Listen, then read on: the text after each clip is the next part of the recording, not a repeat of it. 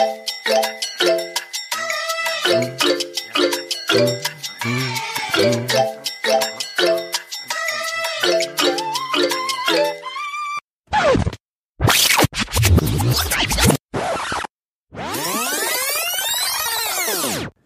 guys, this is New Money Podcast, and today's Rewind, where we're taking things way back to basics. The topic of today's episode is proof of work versus proof of stake.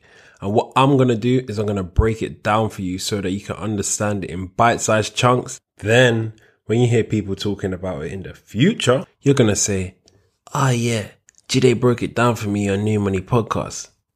Alright, so where do I begin? In previous Rewind episodes, Naz talked about Bitcoin and Musi talked about the blockchain. But the big question is, what are the actual rules of the network? And who governs the network? That's done through proof of stake and proof of work. And I'm going to teach you what these are today. So, where do I start? I'll give you a brief history about what proof of work actually is. So, funny fact. Proof of work actually was created in 1993, and it was created so that it can combat spam emails. However, it actually wasn't really used until Satoshi Nakamoto created Bitcoin.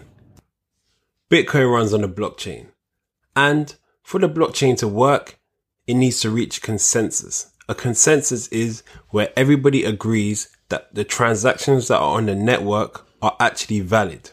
This is very important, because the blockchain is decentralized, and where it's decentralized, it has multiple people confirming transactions on the network. It's not like a centralized body like a bank, for example, where we trust them with all our information and for them to validate all the transactions, say me sending money to you. This is very important to understand before we move forward. So, how does proof of work work? Well, this is how it works on the Bitcoin network. Proof of work occurs when miners who are validating the transactions on the network are solving mathematical puzzles, and the incentive for them to solve these transactions is that they're given a transaction fee, a reward. So, it's simple. The more mathematical puzzles that they solve, the more rewards they get. And this keeps the network going. So have you ever sent a Bitcoin transaction and you sent like 0.1 BTC? Then like the person that you send it to gets like 0.9998 BTC or something like that. That's because the miners who verified that transaction of you sending it to the other person, they got paid out a fee. That's the fee. So when a transaction is confirmed on a blockchain, they're actually confirmed in blocks. So all the transactions are bundled together. Musti explained this in Rewind episode 1. But if I was to mine the same block and you were to mine the same block, who decides who gets the reward? Because we're both doing the same thing.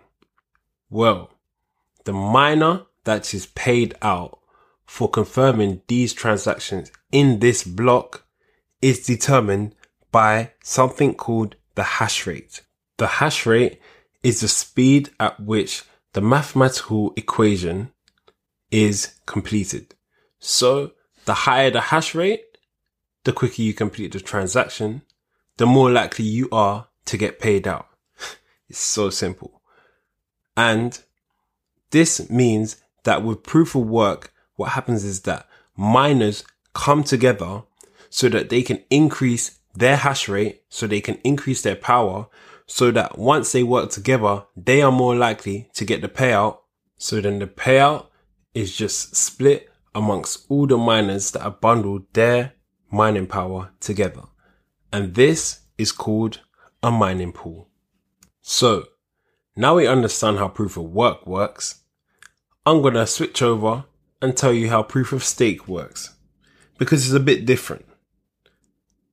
Proof of stake works by having validators on the network. So instead of having miners, it has validators. And validators, instead of being chosen by the amount of power that they have, they're actually picked randomly. So it's pretty simple. To become a validator, you have to have a master node, or you have to have a node in the network. And a node is like a verifier. But to be able to have a node, you need to stake a number of tokens. An example of this is Pivx. So to host a node on a Pivx network, you need to stake 10,000 Pivx tokens. But the benefits of having a node or hosting a node on the network is that you're going to receive a payout. So every time there's a transaction on the network that is validated by your node, what it means is that you're going to receive a payout and you will really get a residual income from this. So you may be thinking, okay, if I host a node and someone else hosts a node, how do they pick who actually verifies a transaction? That's a good question to ask. And the answer to that question is each validator is picked at random. But the more tokens that you stake, the more likely that you are to be picked to verify the transaction, and the more likely you are to receive a payout.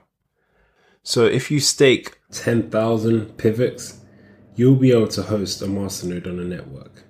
And looking at masternodes.online, currently, if you were to stake 10,000 Pivx, which is $61,000, you'll be able to receive a 6.8 return on your investment annually.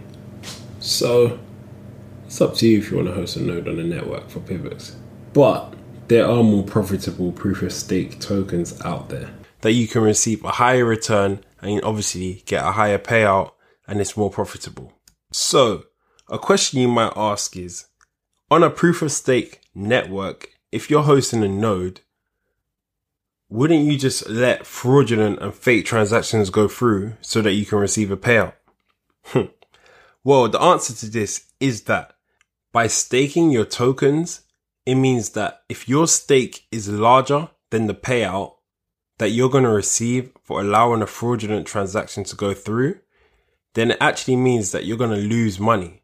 So an example is, if you're getting paid out 300 Pivx per transaction, but you stake 10,000 Pivx with your masternode, it doesn't actually make sense to let 300 Pivx get a payout because you're going to lose your initial 10,000 Pivx. Meaning, if you allow fraudulent transactions to go through, you actually risk losing your stake. What I'm saying is that I want to be doing that, bro. Now, let me segue to another question that you might be thinking. What if you have 51% of the tokens on the network? Surely you can let false transactions go through because you essentially control the proof of stake network. Well, here's a solution to this. This is called a 51% attack. And financially, there is actually no incentive for you to allow the false transactions to go through if you control 51% of the network, because you're not going to be getting a larger payout from the transactions than you would have been getting from staking your tokens.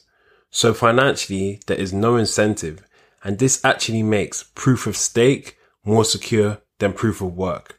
Because with proof of work, if you have 51% of the network as a miner, then that means that you can verify false transactions. However, with that, the big issue is that would require so much power and electricity that financially, again, it's going to be difficult. But in theory, that is more likely to happen than on a proof of work network than a proof of stake network. Additionally, with proof of stake networks, they're actually cheaper to set up because you just have to stake tokens. However, to actually mine, you have to get really expensive mining equipment for a proof of work network. So, Now I've explained the difference between proof of stake and proof of work for you. Next time you hear somebody talking about it, you could just jump in the convo and you'll be like, proof of stake is where you stake your tokens to receive a reward. Proof of work is where you mine so that you can receive a reward. Very simple. So I want to thank you guys for learning about proof of stake and proof of work today. If you have any questions, hit us up on Twitter at NU Money Podcast. That's New Money Podcast. Peace.